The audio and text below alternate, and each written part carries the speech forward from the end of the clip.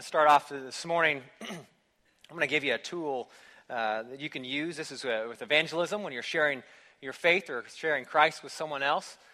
This is something that you can use on a napkin. You know, if you take them out to lunch or for coffee or whatever, you can use this as a way or as a tool to share Christ. And you've probably seen this before. If you've went through real life discipleship, it's in the book in there, but I've seen this for years using this. But we see in our life, there's this gap, there's this canyon, so to speak, in our lives.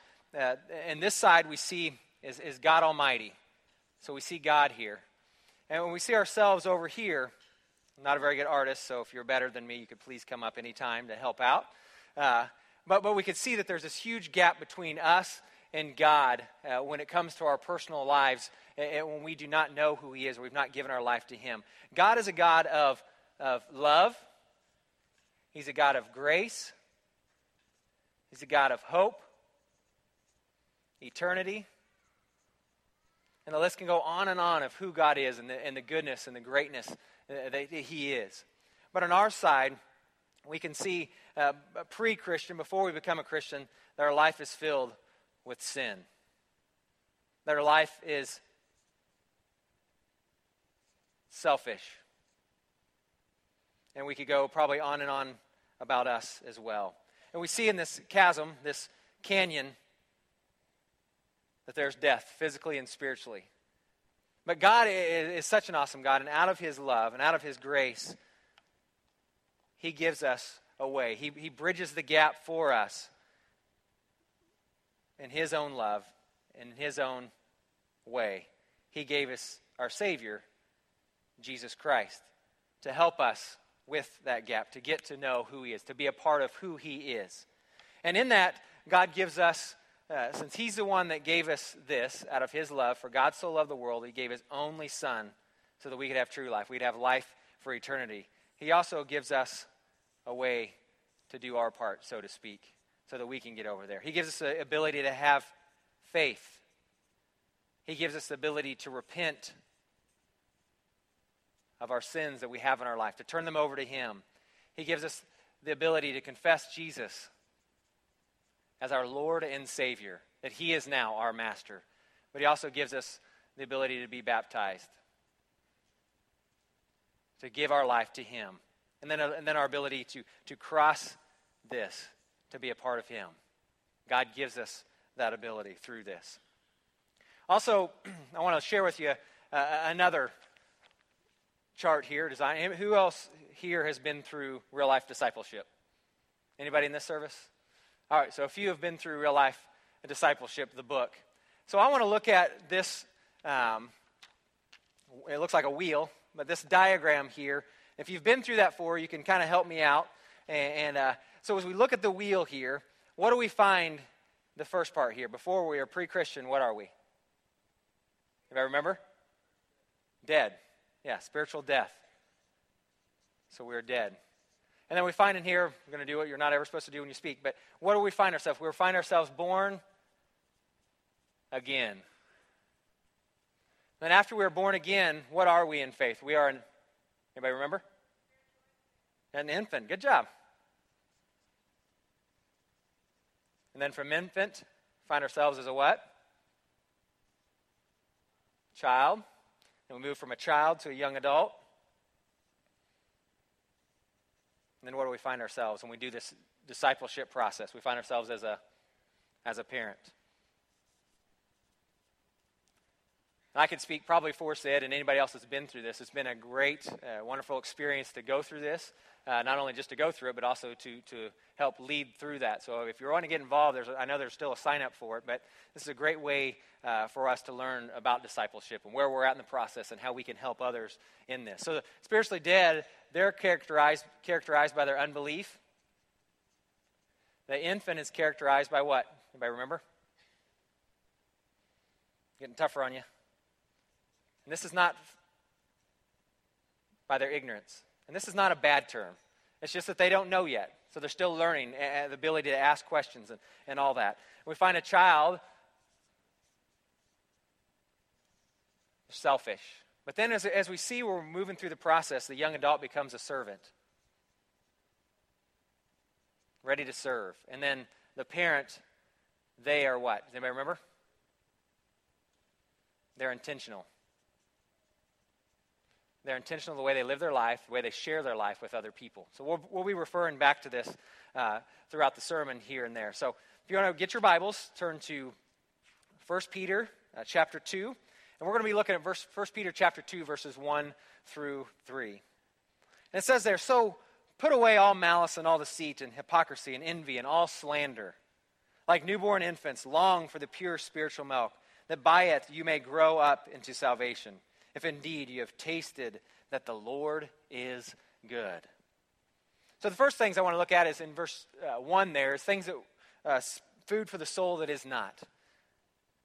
We see here in chapter 2, verse 1 again, it says, "So put away all malice and all deceit and hypocrisy and envy and all slander." I want to look at those 5 words. But first, the word there, "so," or in some of your versions might have "therefore."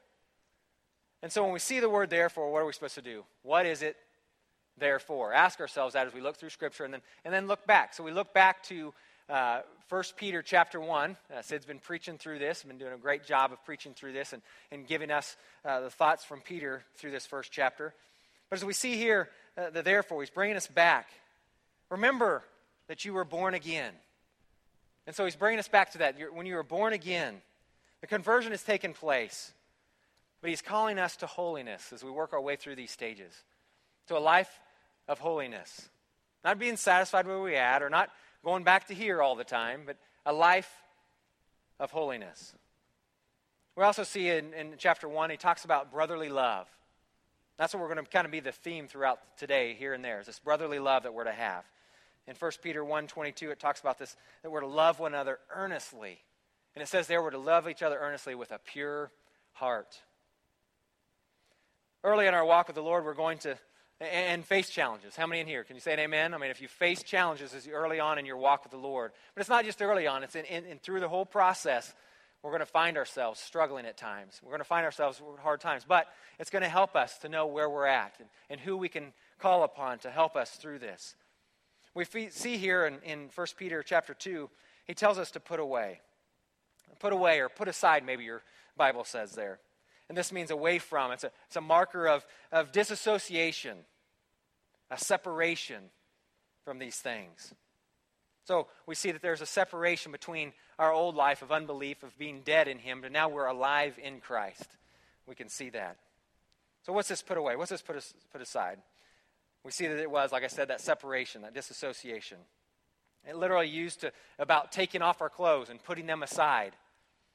How many of you ever pumped gas and the gas happens to come up and spill on you, so you smell like gas, or maybe you're getting ready for an interview or a first day of school and you got a stain on your shirt, the one brand new shirt that you're going to wear. What do you want to do? You want to immediately go to your room, take those clothes off, put them aside and put something new on, something that's clean, something that's fresh. As a Christian, when we lay aside our old life, when we lay aside ourself, we put on Jesus Christ. Isn't that so good, so refreshing? Isn't that so nice to be able to know that we put on Christ? We put him on as we share love, our brotherly love with one another. We've heard about the term putting away too, is, man, that guy can put it away. You know, talking about eating. How many of you like buffets? Anybody here like buffets? You know, you go to these buffets. In Milan, Missouri, grew up in a small town. So when we go from Milan, we go to Kirksville, Missouri, which is still kind of small, but to us it was big. You know, it was big time. They had Golden Corral there. So we would go there and, you know, whatever you had to pay for, man, you had to eat that. I must have taught that by my dad. So I went there as a little kid, and, man, I ate away, and, man, I was so sick. I ate way too much food. I was just laying in the back of the car. Can we just go home? I just want to go lay down because I was so stuffed because I put away too much. How many of you have ever watched the Nathan's hot dog eating contest? Anybody watch that? Last year alone, in 10 minutes, Joey Chestnut, been the champion for a few years now, 61 hot dogs. Man, can you imagine that? 61 in 10 minutes that he put away. Makes me sick thinking about it. You have to know the abundance of anything can be bad. Because you can never go wrong with having an abundance of brotherly love in our lives and through our lives as we put on Christ and we live for him, as we are being transformed by him. So let's look at some of these words that we're to put away. Food for the soul is not malicious. Maybe your scriptures say malice there. So we're going to look through the dictionary definition, biblical definition, a Bible story or passage, and then we're going to look at some Christ-like actions that we should have. So malicious, the dictionary definition is having or showing a desire to cause harm to someone. We look in the Bible, it's the desire to get even when someone hurts you or takes advantage of you. It's the image of trying to get even if it's someone hurts you small or big. It's whatever it is, you're just going to get even with them. When I think about this, I think about the story of this little guy named David. As he was out, he was a shepherd boy, and he was helping in the fields, but then it was time for him to go and help his brothers. His brothers was part of a crew of the Israelites that was on this one canyon, and on the other side of the canyon was the Philistines. And they had a big dude called Goliath.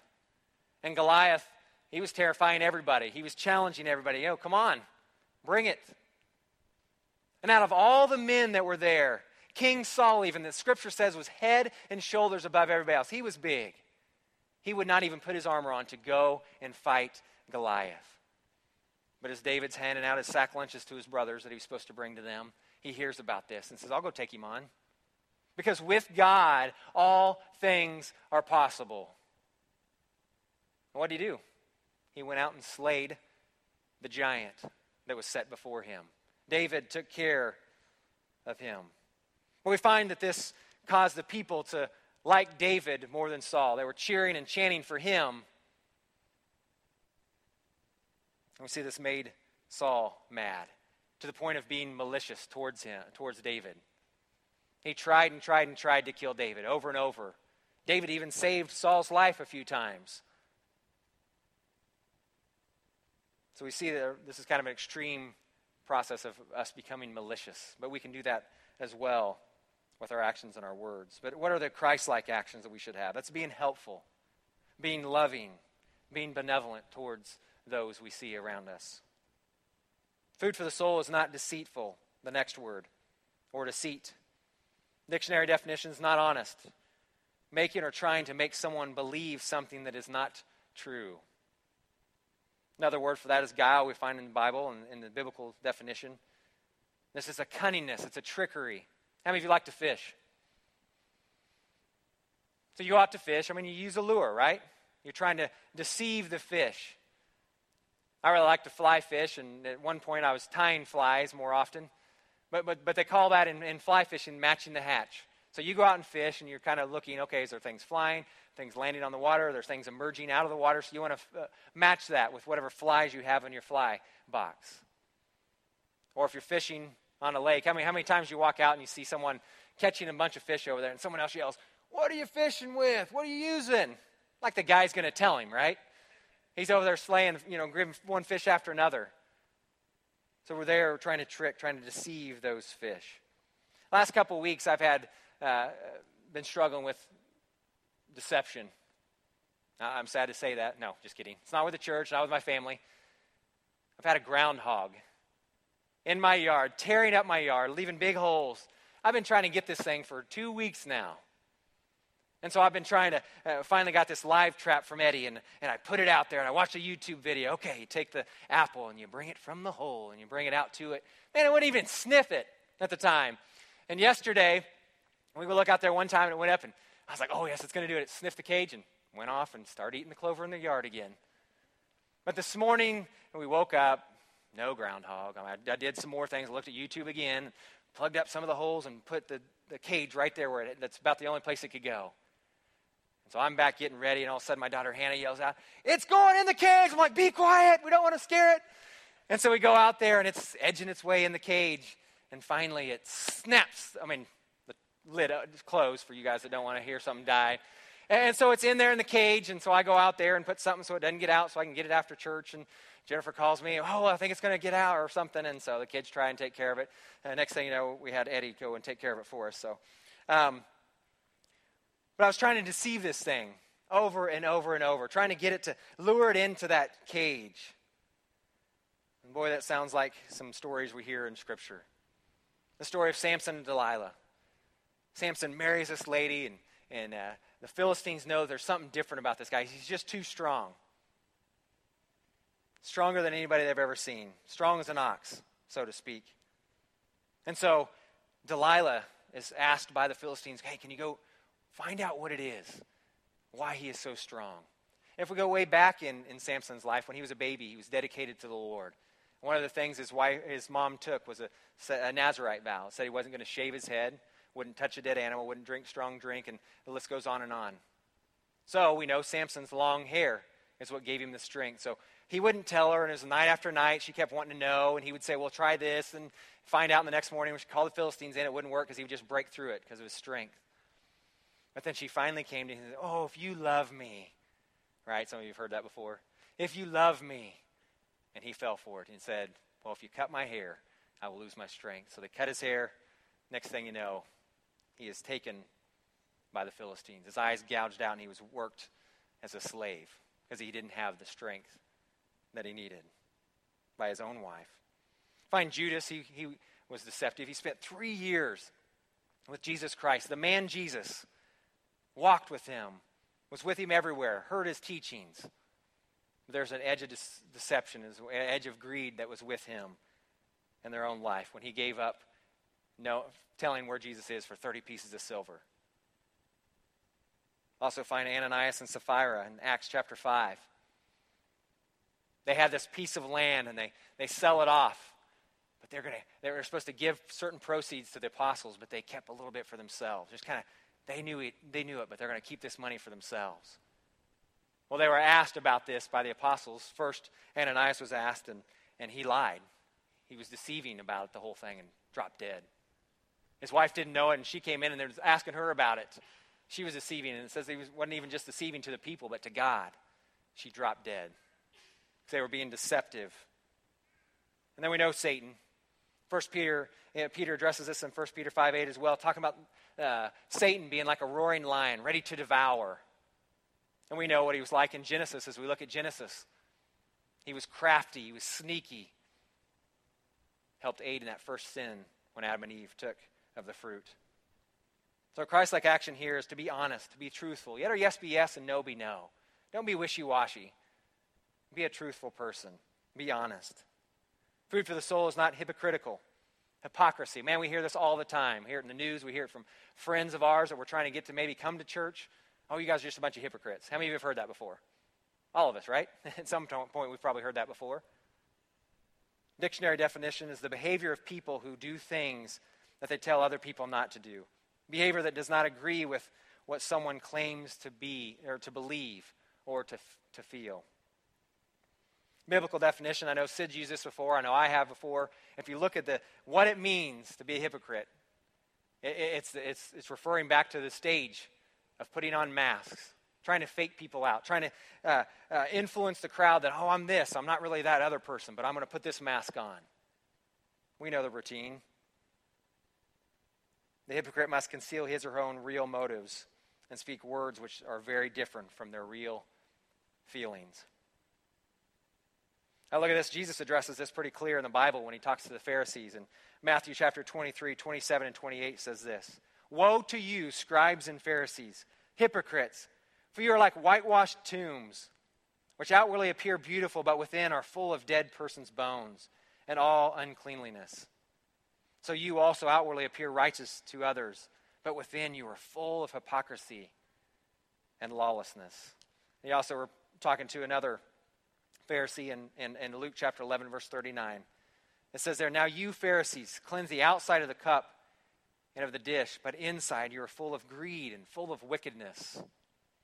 As we go through if you've ever been through or you're going through, or I'd love to see you go through real life discipleships, it talks about us taking in information from our head and let it trickle down to our heart, and that heart should lead out to our hands in service.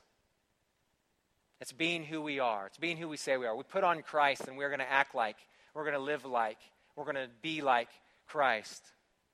It's a genuine, it's a sincere heart. It's not just saying on the outside this is who we are, but it's from the inside that says who we are in Him.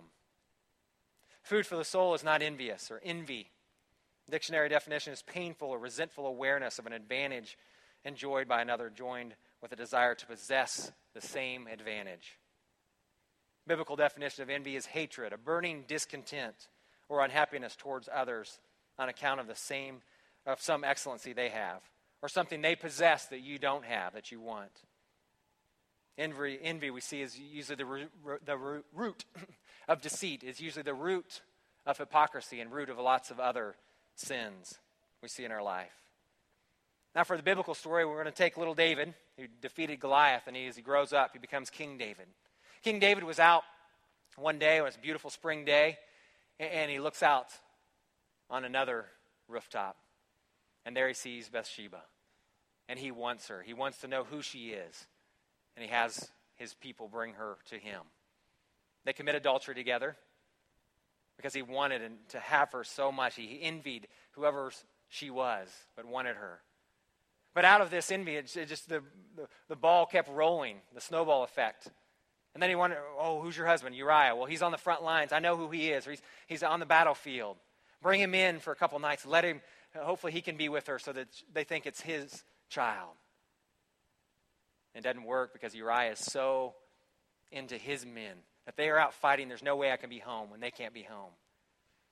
So David puts him on the front line of the battlefield so that he is killed. So you see the snowball effect for him was so grand that he tried to cover up everything. We also see this in this envy in the disciples themselves. James and John, they wanted to know who gets to sit on the right hand or the left hand of God or of Jesus. Who is it that gets us? Who gets to be the greatest of us? And this kind of breaks out between the other apostles as they hear about this.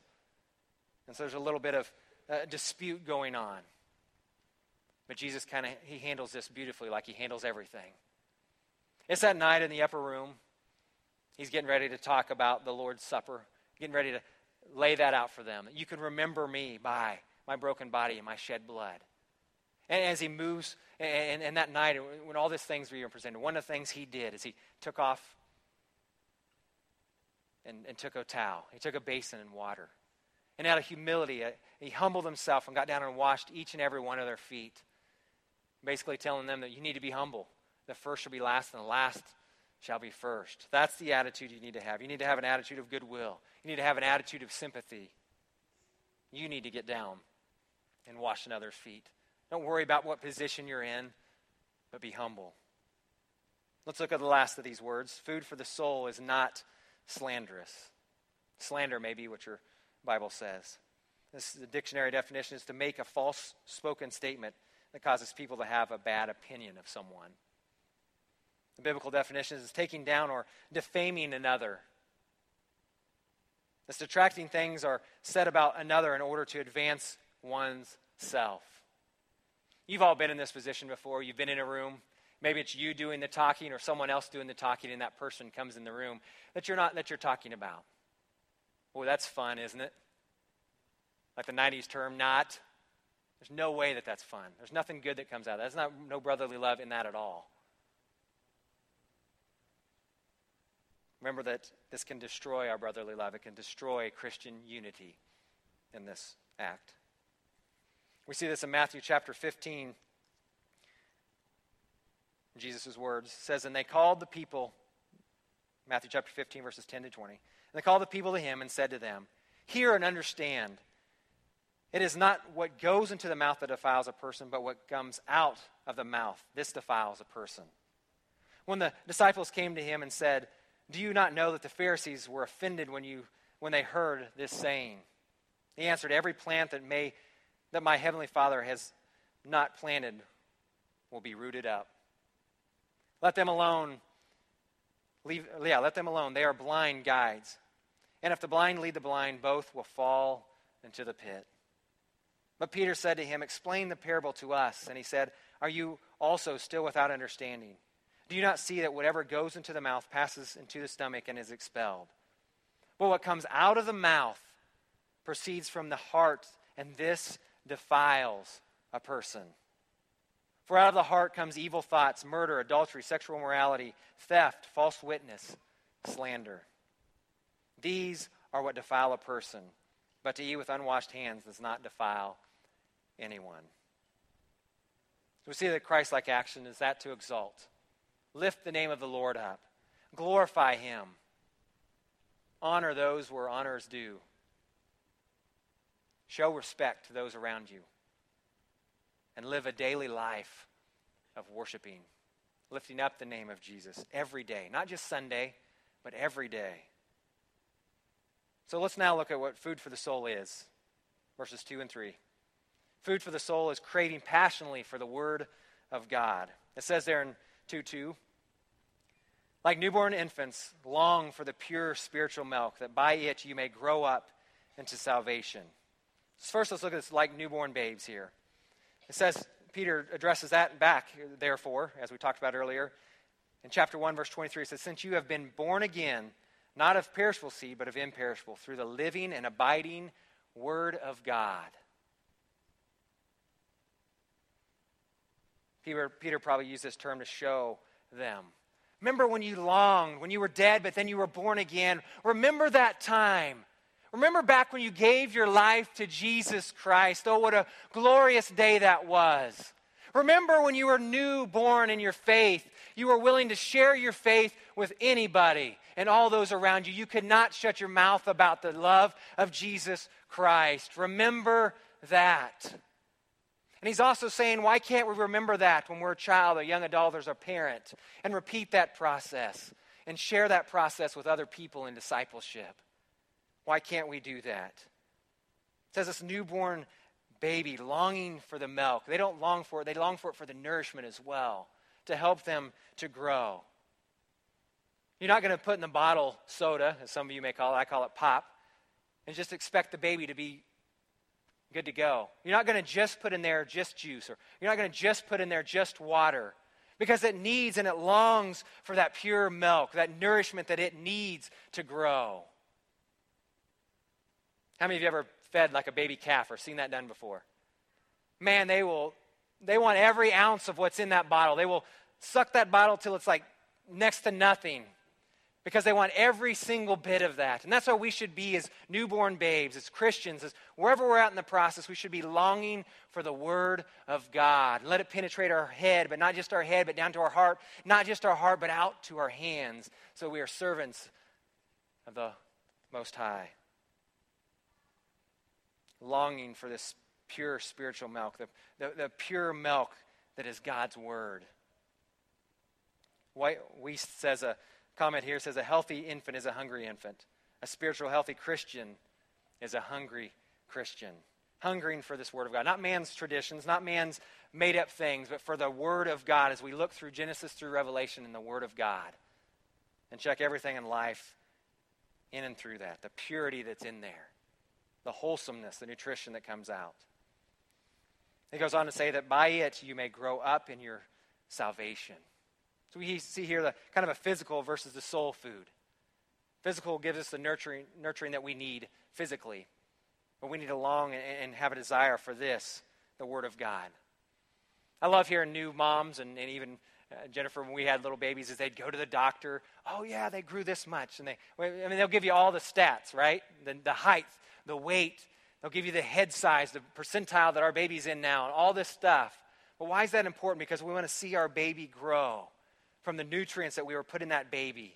And the same thing with us as Christians. We need to see ourselves growing, producing fruit. And Christ wants to see that in us. And he goes on to say in verse 3, food for the soul is longing to acknowledge God's goodness. It says there, if indeed you have tasted that the Lord is good. Taste here is this, that you've experienced it. You've tasted it. How many of you have ever been to San Antonio, Texas? How many of you have ate at Rudy's? Their slogan's the worst barbecue in Texas. To me, it's the best barbecue in Texas. Man, when we go down there every March for our spring break, I cannot get enough of it. I've gotten now where they've moved up to Dallas, so I don't have to just get it in San Antonio, but on a drive back, I can get it a couple times, more times before we get home. But the reason you can remember that, anybody in here like it? Come on, Jennifer, you got to raise your hand. Please support me. But it's this longing. I can't wait to get back to eat it. But why? Because I've experienced the taste of their food. That it is so, so good. We have to remember that the Lord is good. Good here is this active goodness. He is always good. In our peaks and in our valleys of life, even though I'm in the valley of the shadow of death, I still know that God is good. Amen? And even if I'm on the peak of life, all things are going good, God is still good, right? God is better than Rudy's. God is better than anything you've ever ate. He is better than anything we can ever imagine. I'm going to say something I want you to repeat. I'm going to say God is good. I want you to say all the time. Then I'm going to say all the time, and you say God is good. So God is good. And all the time. I think we can do better. God is good. And all the time. Amen. Isn't He good? Even through our pain, even through our struggles, God is good, period. Food for the soul, in closing here, is not malicious. It's not deceitful. It's not hypocritical. It's not envious. It's not slanderous. But food for the soul is craving passionately for the Word of God that we have set before us. Many of us have many swords in our house, but we need to pick them up and use them as the Word of God. We need to long for acknowledging God's goodness in our lives. So it's time for us to put away our old self. Maybe you came in today and there's 5 of those things you're still struggling with them, or one of them. Let's put them away. Because we have put on Christ. We were raised in newness of life with Him. If you're here today, and we're going to have an invitation time now, if you don't know and you desire for that goodness to live for Jesus Christ, you can come forward and make that decision. If you're here today and you say, I want to be a part of the family of Northside Christian Church, come forward. Also, maybe you came here today and like me, you've been struggling with some groundhogs in your life this past week or 2. And you just say, man, I just need prayer. We're going to have prayer partners in the back that can pray with you and help you get over that hump in life. Well, let's stand and let's sing.